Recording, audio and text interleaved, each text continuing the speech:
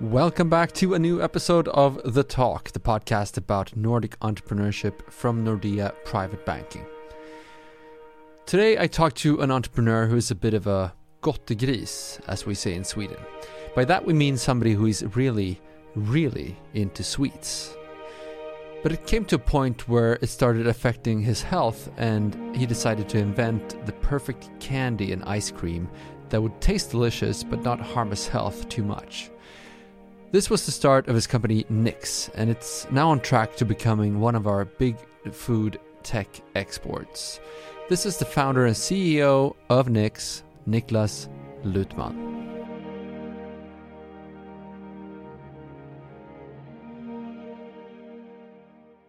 So there are so many places we can start this conversation from. One of them being that you used to drink 1.5 liters of Coca-Cola every day. Yeah. In my family, we have this luxury of not getting fat.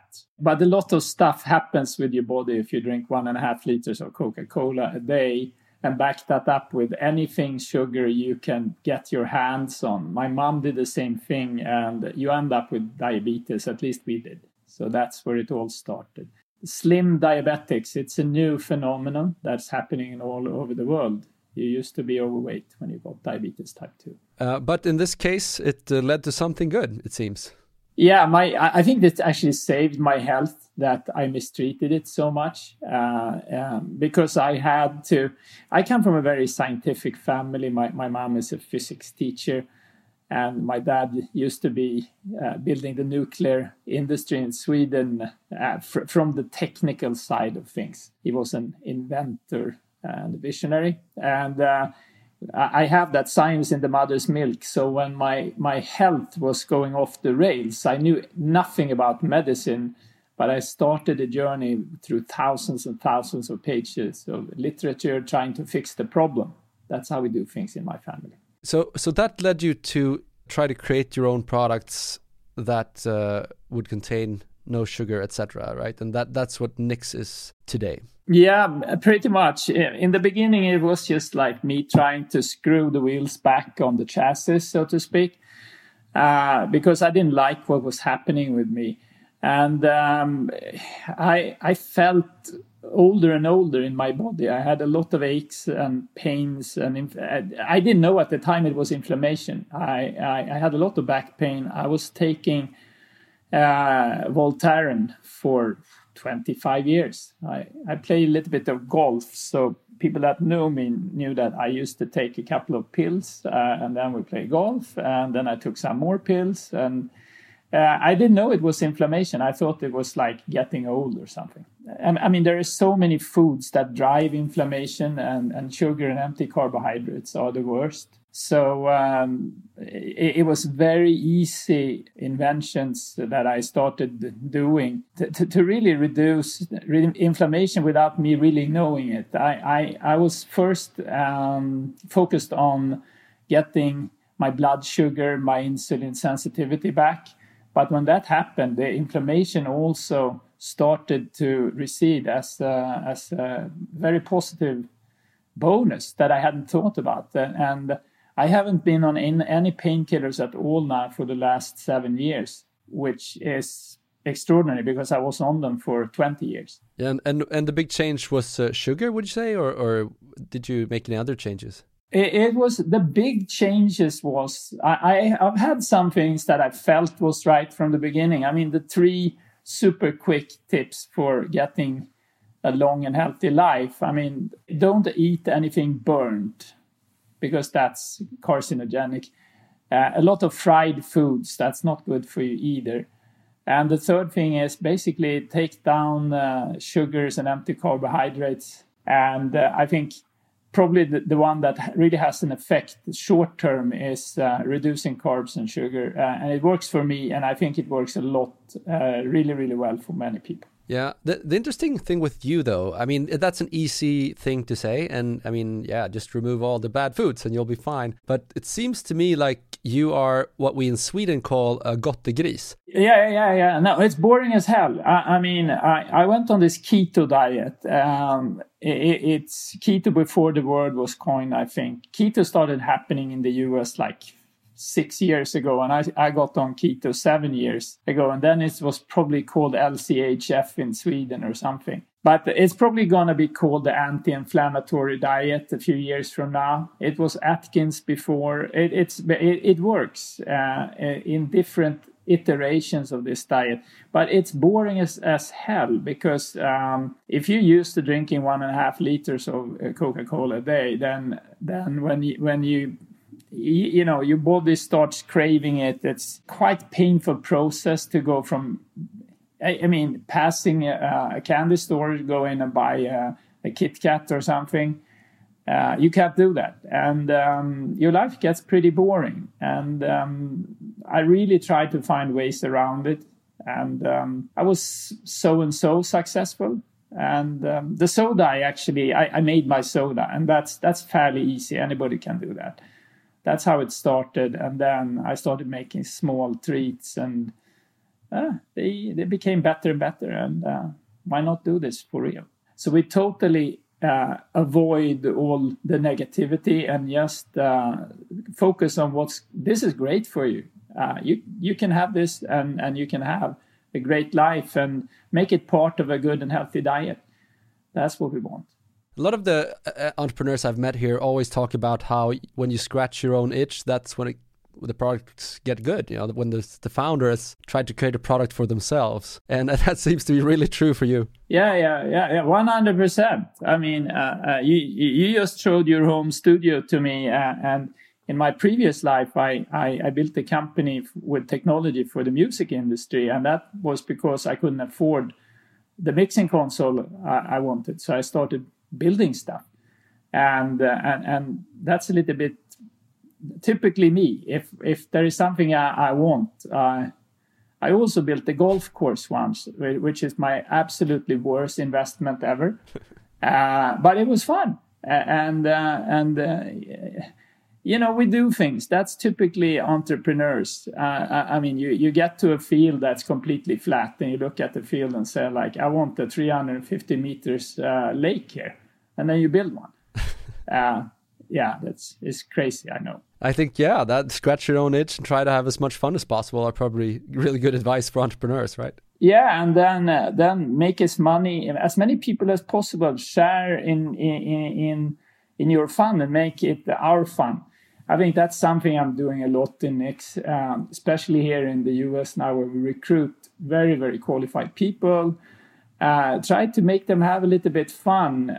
Yesterday, I actually sent to the leadership team a link to why Swedes love paying taxes. A little bit to make them embrace our Swedish way of life with 1.5 years parental leave. Now they discuss like if 3 weeks is too much here because they can't afford it.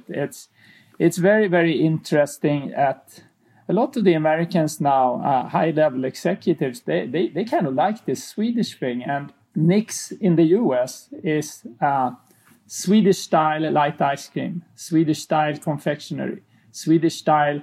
I thought that was a horrible idea to begin with. I was in that meeting when they were pitching the Swedish-style thing. And I was so angry I had to go out in the street and, like, you know, I'm an inventor. I looked at all these things that our product have, all the attributes and everything that we should go with low calories and no sugar and all that. And I walked out in the street and I walked up to a person and I asked her, what do you think about Swedish-style light ice cream? Oh, Swedish-style ice cream. I've been to Sweden. The ice cream was fantastic. And the Swedes, wow, they're good-looking people. So I didn't hear anything negative about Sweden. Okay, we're in California. It might be different in other places.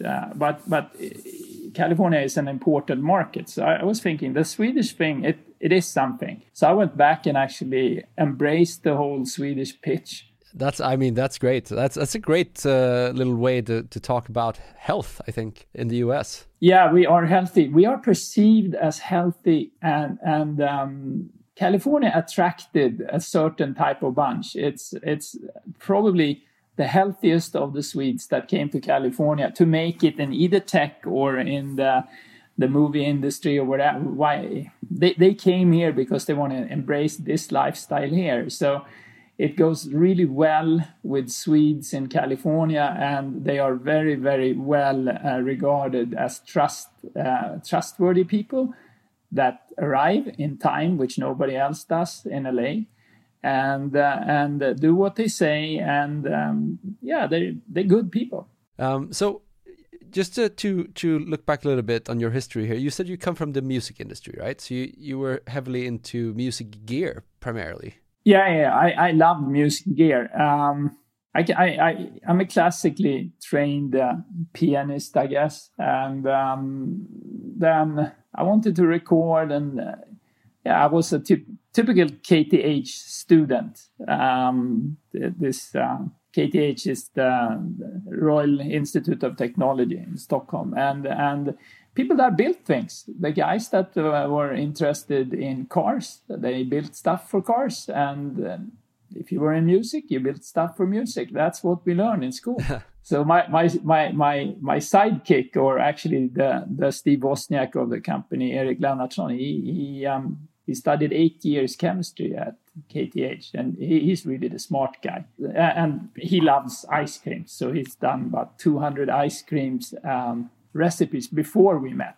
So I mean, it's typical entrepreneurship. I love that school. I think that school is world class when it comes to churning out good entrepreneurs. I heard a story of how your sidekick came into a store where you were demoing Nix and basically said that, well, A for effort, but you really don't know what you're doing, right? Yeah, and no, he was right. No, I'm weak in chemistry. It's like, and here is where I'm media trained to say food innovation and food science and stuff. But if you fry an egg, it's a lot of chemistry. So if you really want to succeed in making stuff healthier, I think we have to embrace science, because what you see in food now is a gigantic shift in society. First of all, we are about to figure out what's actually healthy for us to eat. So we need to shift towards healthy foods, but then we have to produce them sustainably as well. And that's a huge challenge for the world. And I get to meet all these innovators, which is really cool. And Erik, let's say sometimes I feel like he's the guy that's leading the blind person, because he can see stuff that I don't understand. But then sometimes my dumb way of seeing things and understanding how markets work makes him kind of, oh, yeah, of course we couldn't do that. That would cost $400 for a candy bar. You know, it's like that. That's oversimplifying it, of course. But a lot of innovations, they are either too early or too late, or too expensive, or simply not good innovations because nobody wants them. Yeah, I mean, that's true. But it's also true that a lot of great products are basically mistakes. Oh, yeah. Oh, wow. We can talk for a long time about this. A lot of our best innovations comes when we do something wrong. We forgot one ingredient and we taste it, and it's like, tastes very different from what we anticipated. And no, it's constantly taking care of your mistakes to really learn from them. Yeah, that happens all the time. Yeah, and especially you try to make something, and the yogurt you tried to make is a fantastic marshmallow. That happens all the time. Yeah. So what about you, Nicholas? Who are you? Where did you come from, and how did you become this person that just is going around the world inventing crazy things? I never really understood that when I grew up, but my dad was a fantastic explainer of technical problems. When I was like 5 or 6 years old, my dad explained air resistant to me and turbulence and stuff like that, and it's all these mechanical things and thinkings about how when you build the structure, where the load and pressure and all that stuff that's very technical. I got that in the mother's milk. And then we also had music in my family. My dad was a big collector of very weird music. I learned to play very, very early age, like 4 or 5, learned to play the piano. I always tried to be excellent in everything, and I I wouldn't say I suck. I get close. I get close enough to understand who is really good. And I've been like that my whole life. And I played a lot of golf, for instance. And my friends play on the tours. And I'm not quite there. But I can build a golf course. And in music, I can talk to fairly phenomenal musicians about difficult parts in Rachmaninoff's third piano concerto, because I tried to play them and I failed. But I understand. I'm painfully aware of where my own skill set is not enough to solve the problem. And then I find people like Erik Lennartsson, and we're hiring new people at PhD level here in the US now that can explain things to me. You put together your team and you make sure everybody is having fun. That's the most important thing. And then you try to bring the best out of the people. And I guess that's how I was brought up somehow. My life has been up and down. It's when it's down, I usually do something else and try harder. Yeah, I know we had a short discussion before we started recording here, and we won't be able to get into all that because it's such a long, amazing but long story. But you did mention one piece of advice that I think maybe could be really useful for somebody listening. So let's talk a little bit about that. And you were talking about how to pick your investors in a company. Oh yeah. I've learned that the hard way. These guys are going to turn everything upside down in your company. They're going to look at every agreement, every contract, everything you've done. And when you're inexperienced, you're just happy that somebody wants to invest. So you don't really do a due diligence on who is investing. So that's my advice to all young entrepreneurs that are so excited somebody wants to put 5 million into your company. You have to make sure you get the list of all the companies they have invested in and go and talk to the ones where it didn't work. That's where you learn.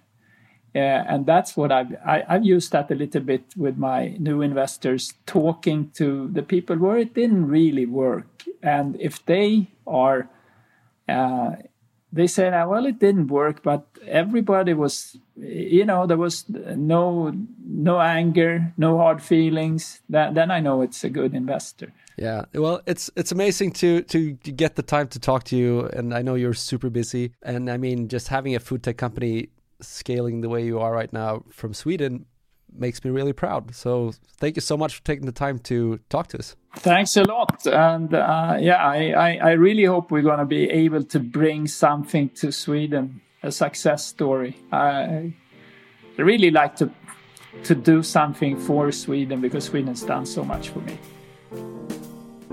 Thank you for listening to The Talk, the podcast about Nordic entrepreneurship from Nordea Private Banking. I'm Walter Näslund, and I'm looking forward to seeing you soon again in the next episode. Have a great month.